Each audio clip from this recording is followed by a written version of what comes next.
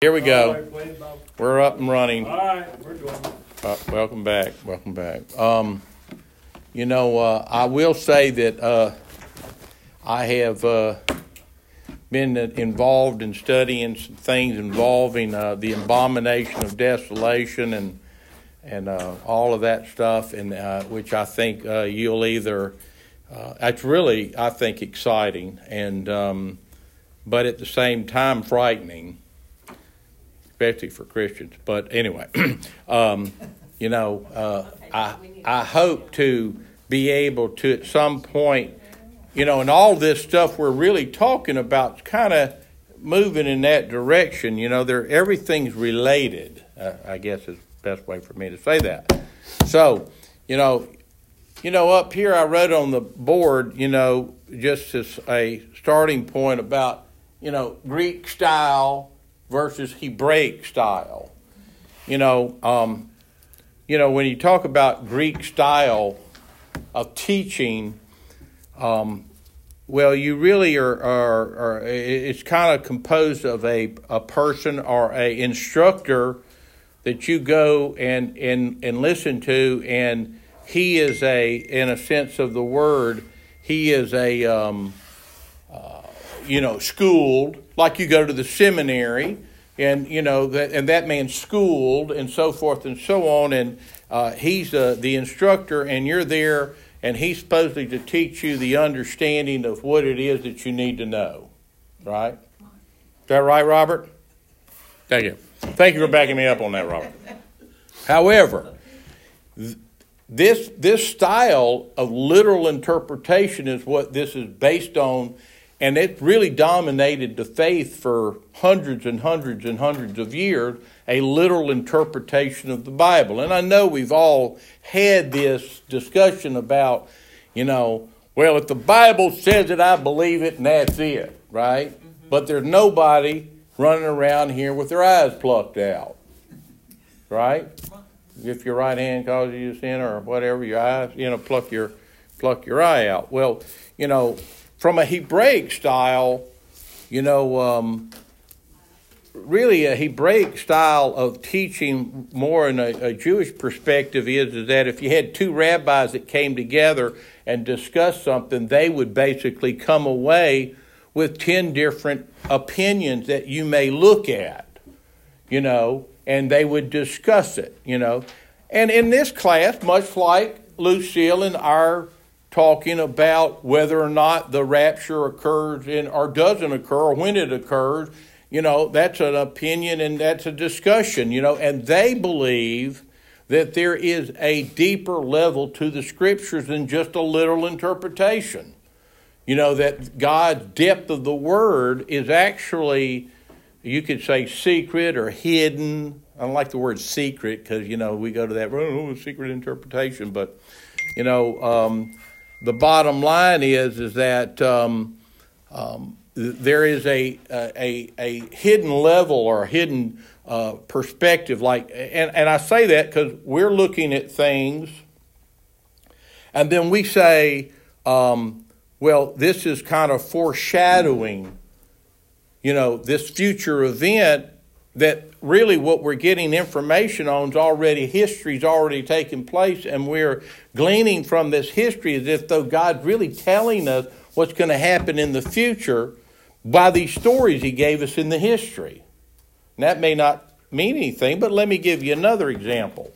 In Revelations, when it says that, and they fled into the wilderness for 1,260 days, and we all say, what do we say where are they going when they flee into the wilderness in the book of Revelations?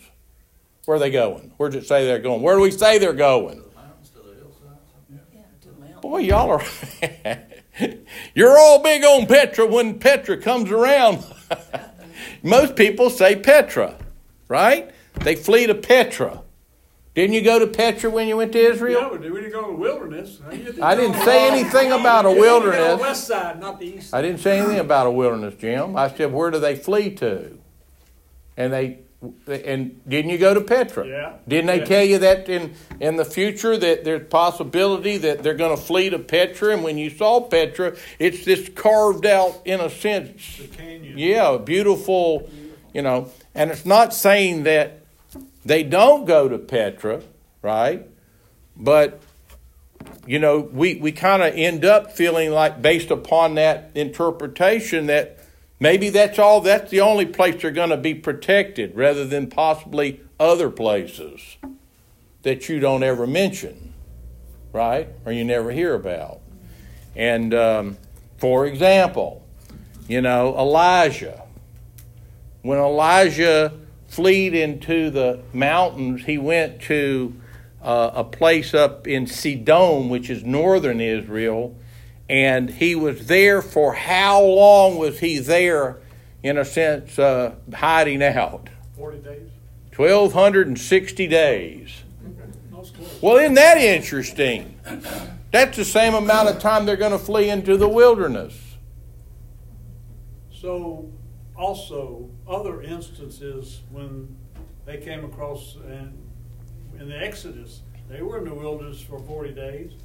I'm going to talk about Jesus being in the wilderness for 40 days. So then, what's the wilderness? Well, I mean, in this sense, it may be the Petra, but in another sense, because the devil Jesus went into the wilderness and Satan came in and talked to him.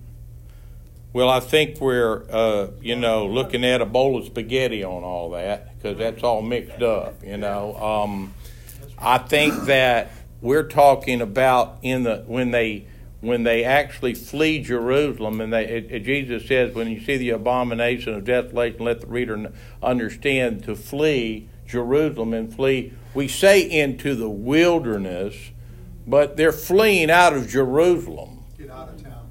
Get out of town. Yeah. And so in doing so, back to Elijah, what was the story of Elijah? He goes in and he has this woman that just, she's ready to about fold her tent, and she has a quart of barley and a little bit of oil left, right? And what happens? Supernaturally, they're provided for and they never run out, right? And so is that story a picture or a hidden story that actually is going to tell you something about the latter days when they actually flee, what we say, into the wilderness? And I think Jim is speaking of a different type of mindset when they flee into to the wilderness, or come into the wilderness out of Egypt. But my point is that you can read that story with Elijah, but the reality is that there could be, that story may be there strictly to show you a connection to a point that is going to happen here in the future, just like it says many times in the Bible, where it says in Daniel, where it says, seal up the vision, for this shall not be until the latter days. So that which is taking place there is definitely having an effect on what's going to happen in the end times, but yet it happened 2,304 years ago. So my point is when you're reading these stories and you're looking at these stories, they're not just history. They're actually parts of the puzzle that point out and maybe prophetically indicate things that are going to happen, especially when you get to this 7-year period. Because if the 7-year period is the climax of the whole present age, then you're talking about a major event in creation, basically. So you would think if let's say this. We read that the 144,000, they are, and the two witnesses are, it says, they obey the commandments, they're Torah observant, and they hold to the testimony of Jesus. Okay? So, and then Jesus in the letters, and Paul says, for the volume of the book is written of me, right? So if the volume of the book is written of Messiah, which is Yeshua, and in the latter days, this witness or this testimony is all about that, then it would tell you that all of these stories really, and that's what I really want you to really grab hold of, all of these stories from beginning to end are really just bits of the pieces of the puzzle that are telling you about what's going to happen. The difficulty is, and y'all's problem for being here, is it's hard to get all these little pieces of the puzzle and get them in the right order to where you can go, oh, I see it now. Well, what's so hard to me is the Hebrew language has so many different levels. I mean, you can read a word and it'll have 10 different meanings depending on, whatever. Yeah. And that adds to the confusion. It does, but, at the same time, it's kind of like the more you work with something, the easier it gets, I'll give you another example. We've spoken a lot about the phrase or term, the day of judgment, right? How many of y'all believe there's going to be a day of judgment? Coming. Yep. Anybody that doesn't believe there's going to be a day of judgment, or your hands are just too hard to lift up? Okay. You don't believe in a day of judgment? Well, you're already being judged right now. But, but the reality, you may find it strange, but the day of judgment has no literal reference in the Old Testament. Not one. But if you get into the New Testament, you get several references to the day of judgment. And even Jesus and the day of judgment, and Paul, talking about the day of judgment, right? And so my question is, if it's not in what we call the Tanakh, which is the Old Testament, right? Then where did it come from? Where did the concept come from? Well, is it in it, but it's hidden? Well, yeah, but in the literal wording, it's not in there, okay? But they're like when we see in Daniel, thrones were set in place and the court was seated. It doesn't say it was the day of judgment, but I can tell you that's according to the rabbis, that's Rosh Hashanah. Because they understand that Rosh Hashanah is a day of judgment. And that the judgment is referred to maybe in Ezekiel where it says, and the Lord will have the sheep, God will have the sheep pass under his rod and he will take note. He's judging them, but it doesn't say it's a day of judgment. Do you understand what I'm saying? But yet we get into the New Testament and Paul, and there's several references to the term, the day of judgment. So where did it come from? Where did they get these terms from? They just all of a sudden say, well, it's a great time to use it. Now we're in the Jesus. Huh? Got it from the Greek translation because the Septuagint is the one that translated from the Hebrew. It had to be, generated out of that. And like a lot of these translations, if they didn't like what it sounded like, they made some changes. They added words in there. Yeah, but you would say that Paul and we have to ask ourselves, does Paul and Jesus' words, we say, well, I believe in the Word of God.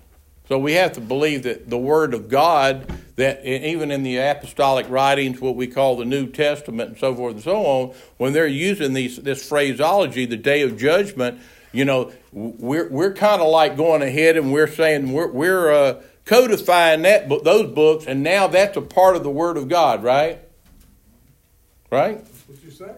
Well, yeah. So where did they come up with these terms? And I'm telling you that you may not want to hear it, but it actually all came from oral Torah. The rabbis in their writings and all of the things that are outside of what we call the Word of God, in their discussions, these terms are out there.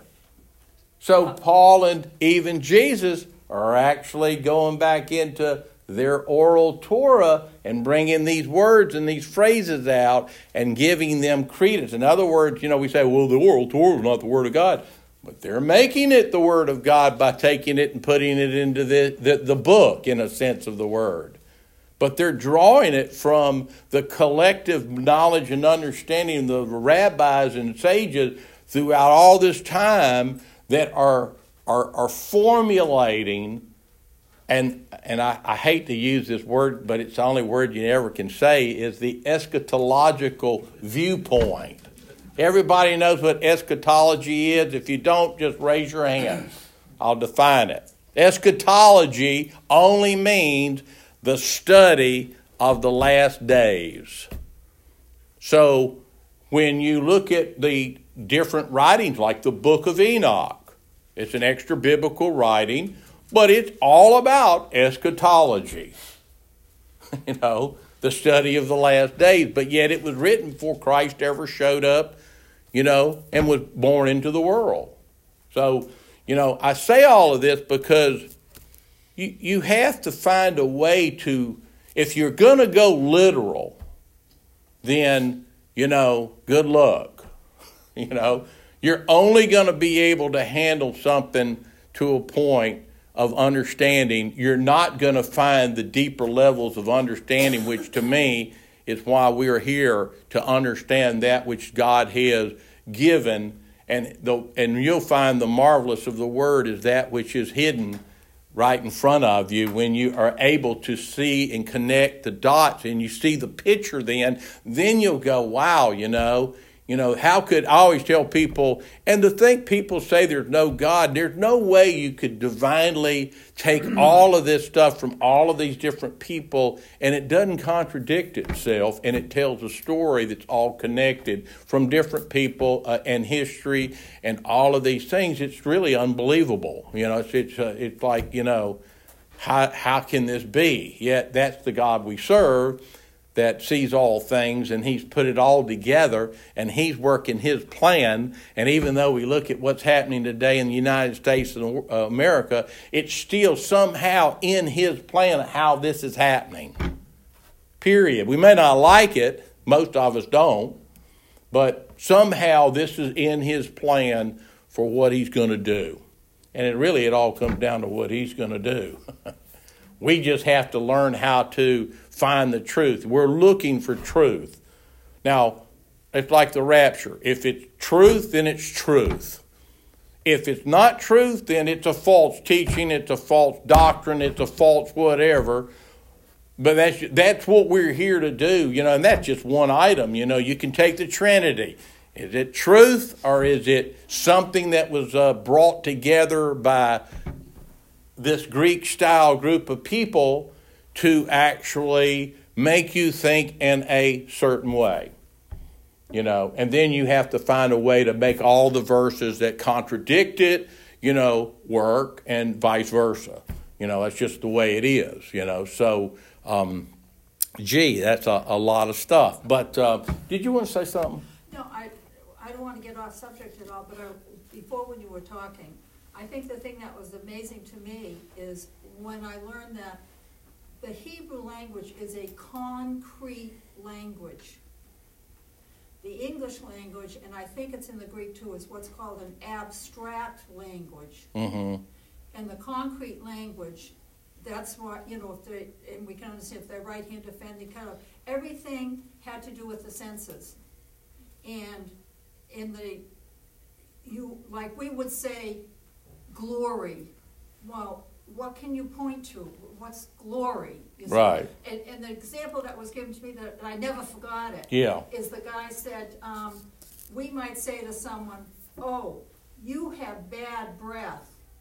Whereas in the Hebrew language, you would say, you are garlic.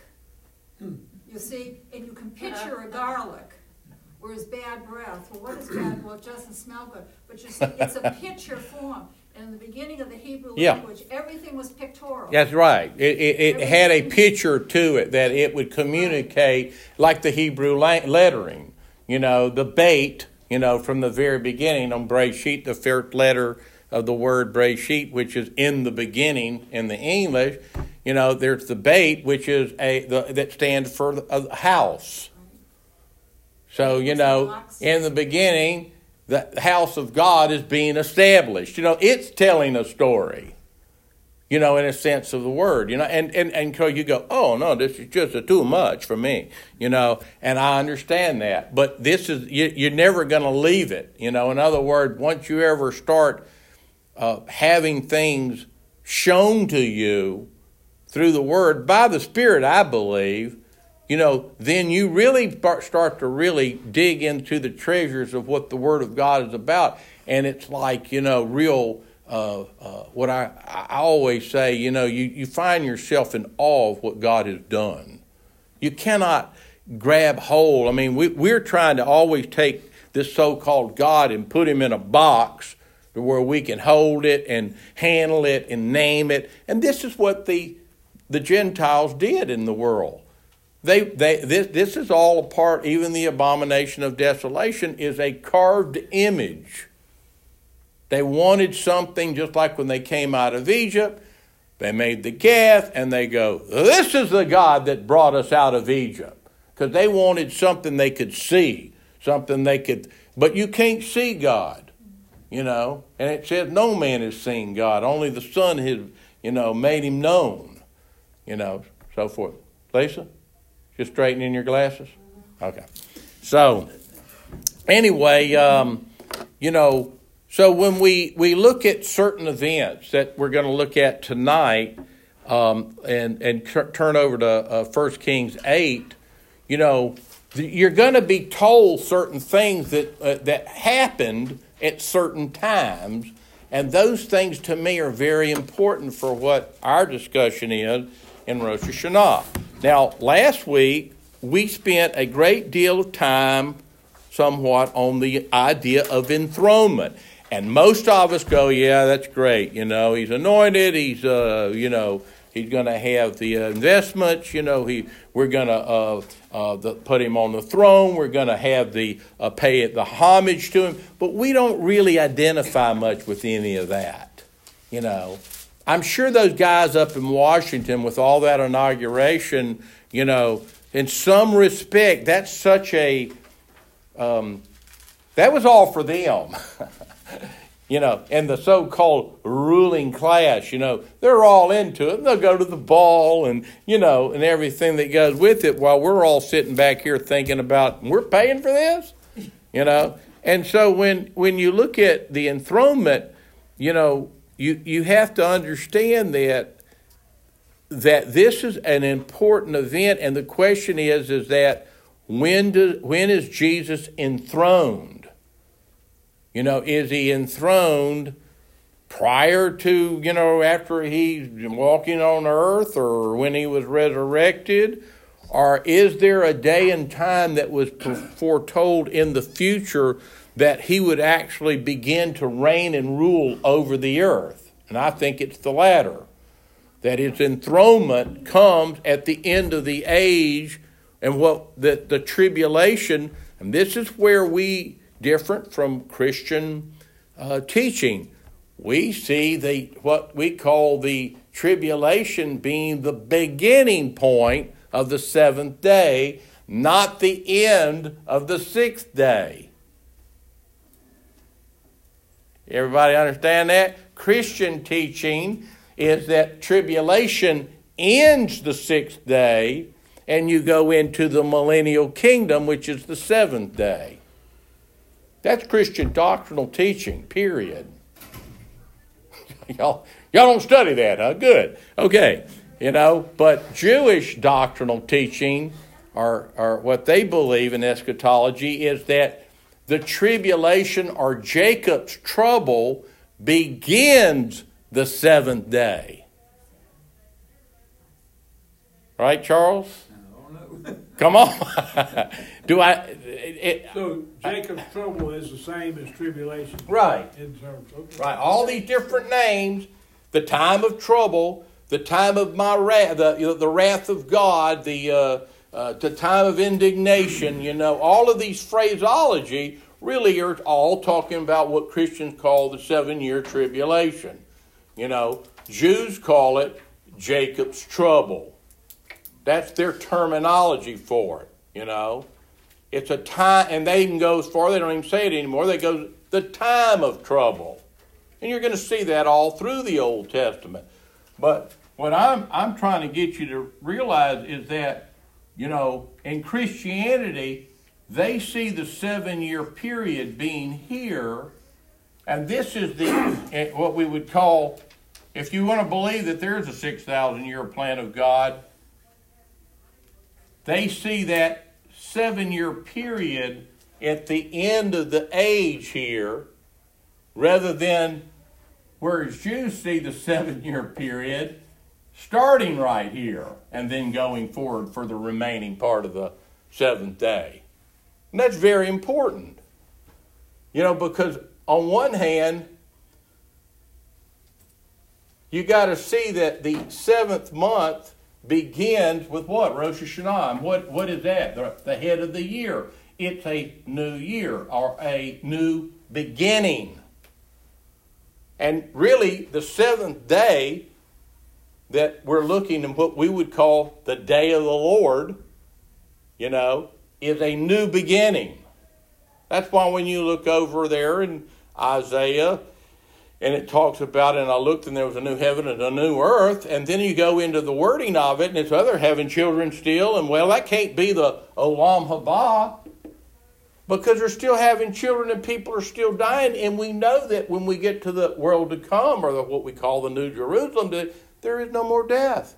So if they're having death in that period where it says in a new heaven and a new earth, then you've got to say, well, wait a second, that don't make sense with my theories of mine, because they're still having children and there's people still dying. So how does that jive with the words, and I will create a new heaven and a new earth? Because we take the literal and we immediately say, well, that's the New Jerusalem. Right? When I say a new heaven and a new earth, what are you thinking about? New government on this, and Lord is going to reign and govern on this earth and bring justice and righteousness with his saints, with his righteous saints. So is there going to, when we look over there in Revelation 21, and it says, and I looked, and there was, how does it say it? I don't want to say it wrong. Okay, verse 12, it says, verse 1, it says, then I saw a new heaven and a new earth. For the first heaven and the first earth has passed away. Right? Okay. But of course, if we're going back in chronological order and we're backing up, this seems to come after chapter 20, which talks about in verse 2, where he sees the dragon and the ancient serpent, who is the devil of the Satan, and he bound him for 1,000 years. And then it goes on to say, after that 1,000 years, in verse 7 are over, then Satan will be released, and we'll have this great white throne judgment. And then we go into chapter 21, and he says, I saw a new heaven and a new earth. And now I'm asking you, what is the new heaven and the new earth right there? The 8th day. The 8th day. What? Day 8. Starting over, right? Well, yeah, but when we equate that new heaven and the new earth with the New Jerusalem coming down out of heaven to earth? Not necessarily. No? Well, well, it says, when it says the New Jerusalem, all right, it also makes a statement that nothing that is unrighteous will enter the New Jerusalem, and the kings of the earth will come and pay tribute.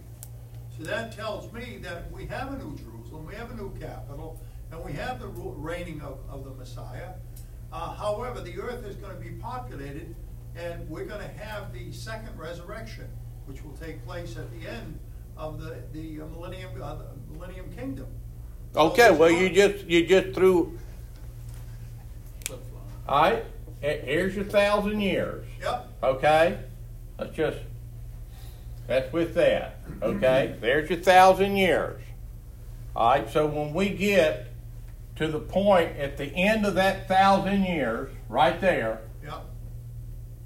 and we say, which is what that verse is referring to, A new heaven and a new earth, for the old has passed away. And then we get into this concept of saying, and this is a descriptive concept of the New Jerusalem descending down out of heaven, and you get the finishing of the story, about what's happening. Now, when you talk about this time here, if you back up, because that was in chapter 21, when you back up, you're going to see in verse and chapter 20, and we're going to say chapter 20 is right here, chapter 20, and you see death and hell, we'll say, are thrown into the lake of fire. Okay? Everybody understand that? Everybody with that? Right? Do I need to just point it out on the pages where you see that, because we're really talking about a timeline.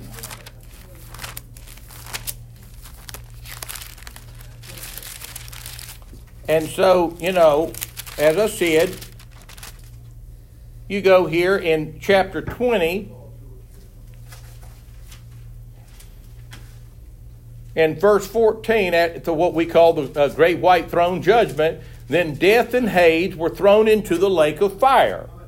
The lake of fire is the second death. Okay? And if anyone's name was not found written in the book of life, he was thrown into the lake of fire, which would mean anybody thrown into the lake of fire has received the second death. At least it does in my mind. So if that occurs, and then the very next thing that we read after that is chapter 21, and he says he saw a new heaven and a new earth, for the earth is passed away. And he goes on to say, in chapter 21, we'll say verse 3. It says, and I heard a loud voice from the throne saying, now the dwelling of God is with men, and he will live with them, and they will be his people, and God himself will be with them and be their God, and he will wipe away every tear from their eyes, and there will be no more death or mourning or crying or pain, for the old order of things has passed away. And that's an NIV version. The old order of things has passed away. And so when we talk about the new heaven and the new earth here at this point, then we're only, there is no more sin. What's the wages of sin? Yeah. So there is no more sin if there's no more death. Because the death itself is judged and thrown into the lake of fire, along with anybody else that's not a believer in God. They're thrown into the lake of fire. So when you go forward, and what we call, from a Jewish perspective, the Olam Haba, which only means the world to come, then, it's a whole new world. This is actually where we're going to, whether we know it or not. This is what he's preparing for us. And that's our destination. Do you know why he wanted that? Well, he wanted some fellowship. Huh? A fellowship. I don't know. Tell us, Jim. In one of my readings, God wanted to create his own family on earth. That was from the beginning, but we had the difficulty with Adam and the Baal and all that. So ultimately, this is where he's going. He's going to build a family on earth, just like he's got in heaven. That's what his whole intent. Right. Which I thought was pretty practical in knowing where we're going. Right. And I'm one that believes when we get to here, there is no separation. His family are his servants, whether they be angels or they be human beings, but this is part of the goal of God, is to bring heaven and earth, and the will be done in heaven and earth. I mean, other than that, and I guess, and we don't know the answer to some of these things, but if we are in a new body, in a new heaven and a new earth, one thing we know that if we're going to be like Jesus, according to the Bible, he could walk through this wall and from that room into here, and that tells me that element-wise and the laws of science as we know it do not apply from what we had here than here. Does that mean that we don't eat? No. So, it doesn't mean that we don't. We could very well, and I think we will, eat and drink and be married. But, what? Jesus did. Yeah. So, once again, everything that we're seeing, we should be thinking about what it's telling us. But if we're not careful, we take, he's Jesus and he's God, and therefore we're not that, so we can't be. I don't think that's what he's trying to tell us. He's trying to show us what we're going to be like. We're going to be like him. Wherever he is, so shall we be also. Now, this is not really part of the discussion, but it always is that, when the Father dwells with man again, right? Is he dwelling with man again, or has he always been dwelling with man? God's always been dwelling with man. He might not like what he does sometimes. See, this is how you get a debate going. No, he's not dwelling with us right now. He did walk with Adam in the garden, and he created the garden, and he gave the earth to Adam to take care of it and mind it, and Adam blew it. Poor old Adam. But there again, we read the words and we go, well, he's walking. He must have two legs. Well, is he's seen. He must have two eyes. And before long, he's a man. Is he walking with you? Is God walking with you? No, I'm walking with him. Oh, okay. Yeah. That's a better deal. Yeah. Hey, Yeah, it's his divine presence that is actually with me, and with you. It's the Shekinah, it's the divine presence. But do we have the power that the disciples have? Not yet. Not yet. Are they available to us today? Yes. See how the debate, well, I don't know. I'm not in that group today. I'm in this group. For long, we're all polka dots, just like your shirt. I think that we have the power for purpose. I think God raises us up for purpose, and we have power for purpose. And that is, we're given what we need, not what we want. Because when we pray for God's wisdom to give us what we need, not what we want. Because if he's praying for a new boat, you might get a new boat, but it might be that long, Yeah.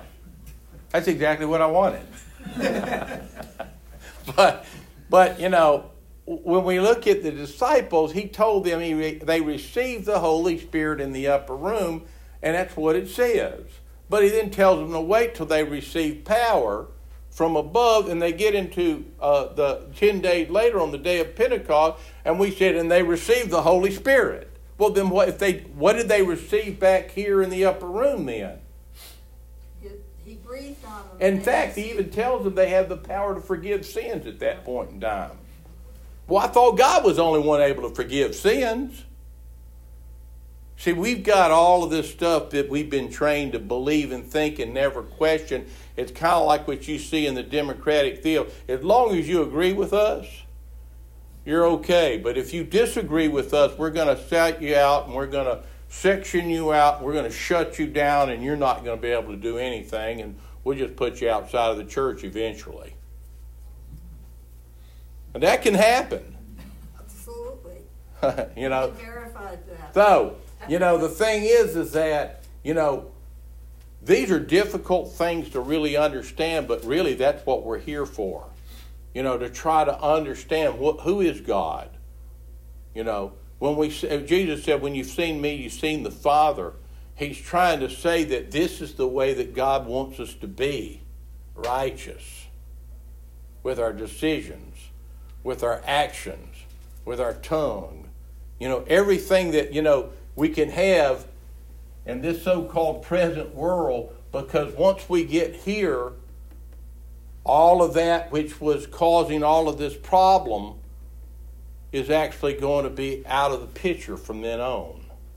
And it's going to be what the NIV says, and the old order has passed away, and the new order has come. But see, if you look back at the development of Christianity even, and you look at it and you get to this point of the cross here, and we say, this is, we just put in here, well, I can't do that. I'll put 4,000. That's the year 4,000. That's year 1. This is the time of Christ when he came. And we somehow take this so-called, say really about 135 years, when everything in the so-called faith was more Judaical. It was all Jewish. Gentiles were just coming into the faith at this point in time. These people, Paul goes, when they said it, they'd heard he was preaching against the Torah out in the, diaspora, which is the, Gentile world, he comes back to Jerusalem, and Peter said, look at the myriads of Jews that believe and are zealous for the Torah. Well, I thought that was old news, and we're not supposed to be doing any of that, Because see, that's what's happened here. When you get down to this day and age, by the time everything becomes Romanized, we're now entering into a period where the Gentiles, who have no foundation whatsoever in all of this stuff, but they're going to become the dominant force controlling what we call Christianity. And actually, we'll say the Roman Catholic Church. And it took a long time to get to Luther and get a Protestant group, right? Which is what we are. We're an offshoot of part of his program, right? But you have to see that in the beginning, in this little period in here, it wasn't like that at all. Period. But as they became the dominant force, as we call the Orthodox view, they ruled the roost. And basically, if you didn't want to believe like them, you had a couple of choices. Get on a horse and ride out of town fast, or we'll kill you. Because you're not going to destroy, because we believe that we have the power of God on our side, and therefore, if you don't believe like us, you're going to be, you're against us. So what did they do? Well, they started killing these people.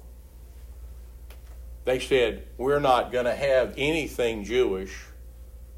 And they began to, cut out anything Jewish, to a point that when you get up here and about this time, it's all being done away. You can't, we don't do the Sabbath. We don't do the festivals. We don't believe that we're supposed to worry about being Torah observant. That's all, all of a sudden, all of this message is becoming, what I call Romanized. And they're all Christ killers.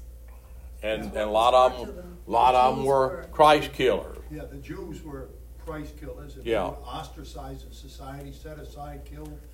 But we still have the infection from the Roman Catholic Church and all the Protestant denominations. Sure. And the interesting thing, when these things started, and they started making decisions on what was going to be what within the scriptures, we have the same thing today. We have people who are in the scriptures today who are believing what is put in there, which has been modified by early on in early church. And today you see things changing in the denominations. It won't be long before the homosexual pastors will be acceptable, and that'll become part of our book. They somehow will find a way to put it in there. So I don't want to be a part of the book because it's a closed book, but it'll be a part of the organizations, Well, you use that and say we're all be loving one another. I mean, don't you want Billy Bob, who likes Jimmy, to be saved? Don't you love him? Yeah, I have to love his actions. I don't, Okay. Yeah, but he's saying. You don't want. including everybody. But So I always say my buddy up in Montgomery that goes to Church of Christ church had been at Church of Christ. They moved around and they were looking for a new Church of Christ. They went to one church, and and they really didn't like it. It just wasn't their cup of tea, whatever. So they went to another one in Wetumpka, where they live up on Lake Martin, and the bottom line is that this church basically they thought, well, this is maybe one, it's a bigger one, but they went in there and they met with the elders, and the elders, both of them had been divorced in the past. He told them point blank, you cannot join the church. You can attend, but you cannot be a member, because you violated God's law by getting divorced. Now, I say that, sin is sin, and obviously that was a sin. We're called to walk a righteous path, but divorce happens, and the question is that can you move past divorce? Can you move past pedophilia? I don't know. Better be careful with that one. Can you move past with these sins that are in our lives, and be able to, be forgiven and still be a part of God's church? Yes. Yes. Yeah. But you're still, what I think you're saying, and you said, we're not to actually condone the sin, that's right. But we should be merciful to allow anybody that's willing to repent and turn away from their sin to come back into the faith. And I think that's what 2 Corinthians 5 tells you about the brother that was having an affair with his father's wife. And they said, put him outside the congregation where the devil can have it his flesh, so that his soul may be saved on the day of the Lord. When? On the day of the Lord, because the day of the Lord is the day of judgment. That's what that's the important part, is when you stand before Jesus and be judged. Everything that you've done, and you're going to be judged for both good and bad. Do you know that? For your deeds. According to the Bible. So, and that's believers.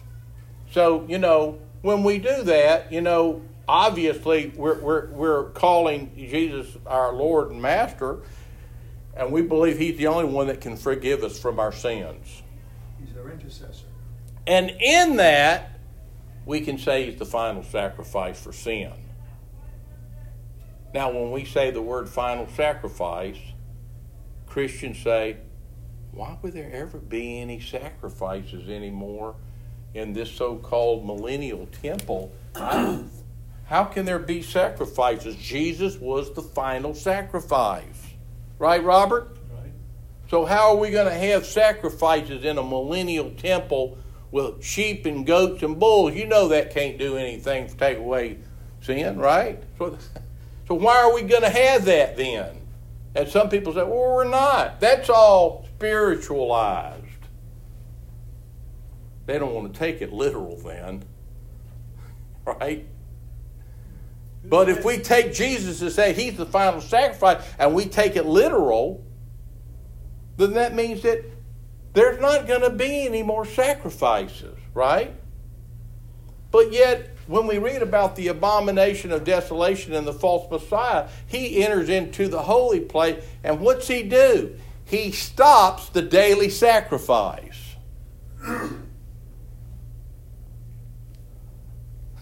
Jim, you got to quit doing it. You're giving me those looks. But isn't that not what it Antichrist says? is going into the temple, and he's going to shut down sacrifice. That's right. How could that? Where do you get that information? Right out of the Bible, Jim. Show me. Huh? Show me. Quote it. Let's go. It's from Missouri. No. Isn't Missouri known as a mule? I think that's an emblem. Oh, excuse me. Uh, Oh, I appreciate it. yeah, I understand. No, I don't mind showing you. I just gotta. I wanted to see whether it's in this particular spot or whether it's going to be in another spot.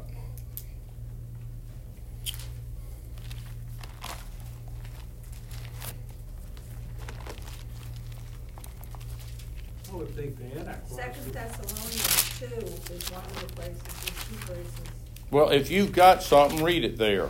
Okay, all right, let's see where to start. Let no one Where is in it? any way, Well- Which Thessalonians? Second Thessalonians. Let no one in any way deceive you, for it will not come until the apostasy comes first and the man of lawlessness is revealed, the son of destruction, who opposes and exalts himself above every so-called God or object of worship, so that he takes his seat in the temple of God, displaying himself as being God. Do you not remember that while I was still with you, I was telling you these things? And you know what restrains him now, so that in his time he will be revealed. Which That's one of them. chapter There's is another that? one too. Well, I'm not hearing the key word though. Go ahead. Yeah, I think that's what he was talking about. There is, but I don't know where the other one is. No key word in there. Well, that he sits, opposes, exalts himself above every so-called God or object of worship, so that he takes his seat in the temple of God, displaying himself as being There's God. two. Does that fit in? I don't hear the key word. Abomination of desolation. Is that what you're looking for? No, not that one. The daily sacrifices Oh, stop. the daily sacrifices. So what are we looking for? Where the daily sacrifices stop. Yeah. Be taken Yeah, away? they no longer. So, I know, but I've said it a couple times, I don't remember. He never so said it. see, you got to know this stuff. If you're going to know it, you got to know it. Yes, sir.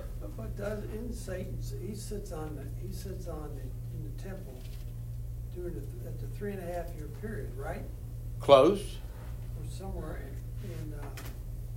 but I'm not really familiar with the millennium time that he's here, but at the 3.5 year period he's there, he sits on it. Okay. On the throne. All right. So you have to, first of all, either accept or either consider that this so-called period of time begins on Tishrei 10. What is important? What festival is Tishrei 10? Day of Atonement. The Day of Atonement. Yep. Okay? So, if that's the case, there should be a lot of information in dealing with that period. And how long is the 7-year period and not calling it years? Because we say it's 7 years. 74 months.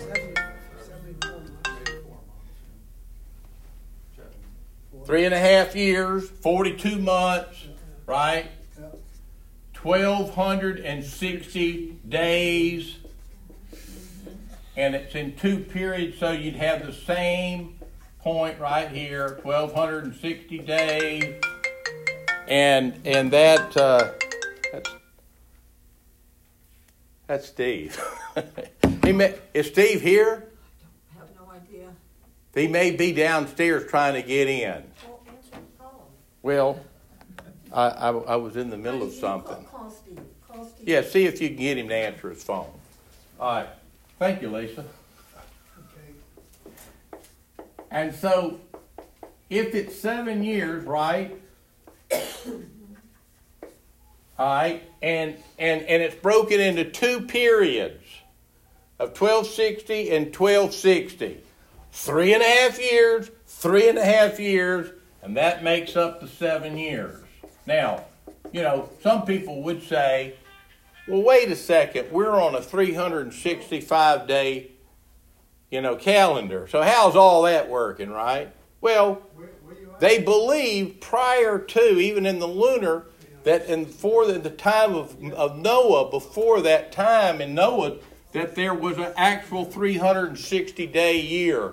And that when we hit this period of time, there's going to be a movement of the astrological signs, an earthquake and things in the heaven that's going to shift the timing back to 360 days. It's actually physically going to happen.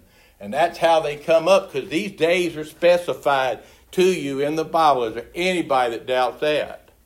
No doubters on that? So, if this is Tishrei 10, right?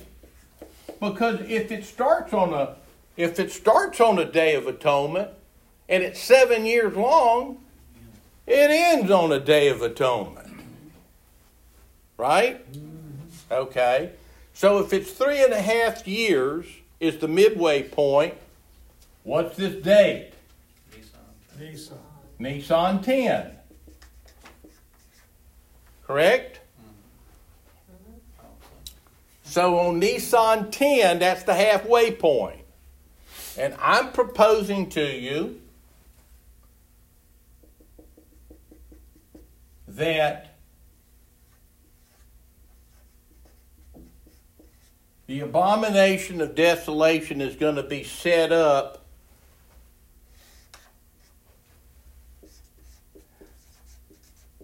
on Adar 10. You probably never heard that before, right? And you should ask, well, how'd you get that? How'd you get that? How'd you get that? How did you get that? So, if you go over, That's the extra month. No, that's the last one. if you go over to chapter 12 of Daniel,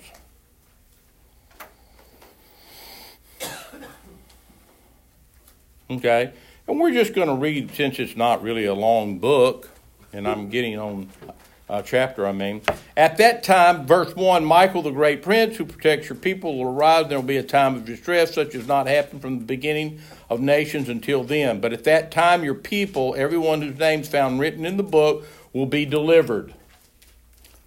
Multitudes who sleep in the dust of the earth will awake, some to everlasting life, others to shame and everlasting contempt.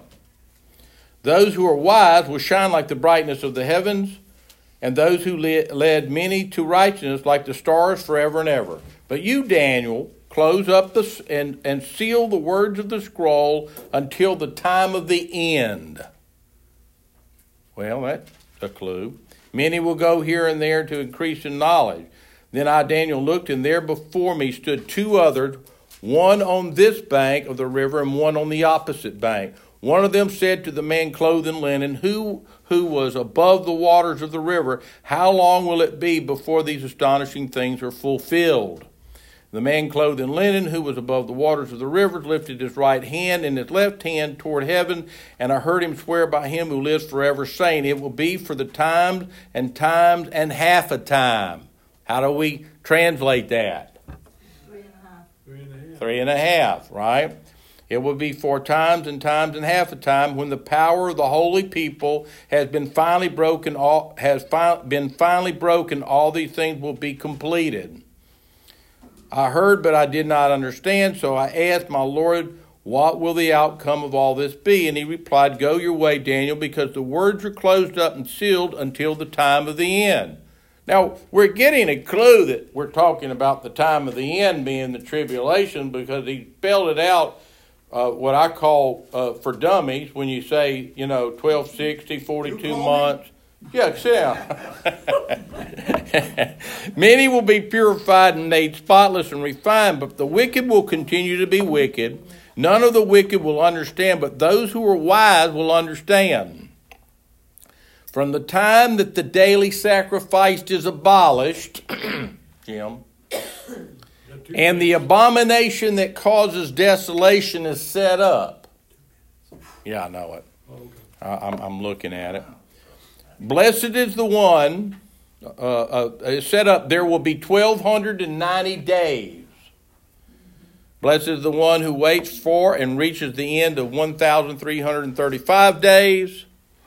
As for you, go your way till the end, and you will rest, and then at the end of the days you will rise to receive your allotted inheritance. And hang on one second.